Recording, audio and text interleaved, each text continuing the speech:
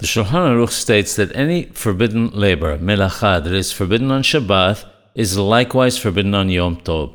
The exception is fruit preparation and carrying and lighting from an existing flame, obviously, and also accepted is the preparation of items required for the preparation of food that could not have been prepared before Yom Tov.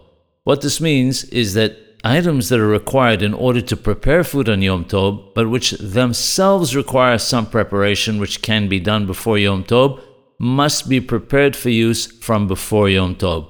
If they were not prepared, they may not be prepared on Yom Tov. Therefore, if a knife needs to be sharpened, it must be sharpened before Yom Tov. It may not be sharpened on Yom Tov itself. If, however, a knife which needs to be used requires smoothing, it may be smoothed on another knife. If a spit requires straightening, even though one can straighten it with one's hands, it may not be straightened on Yom Tov.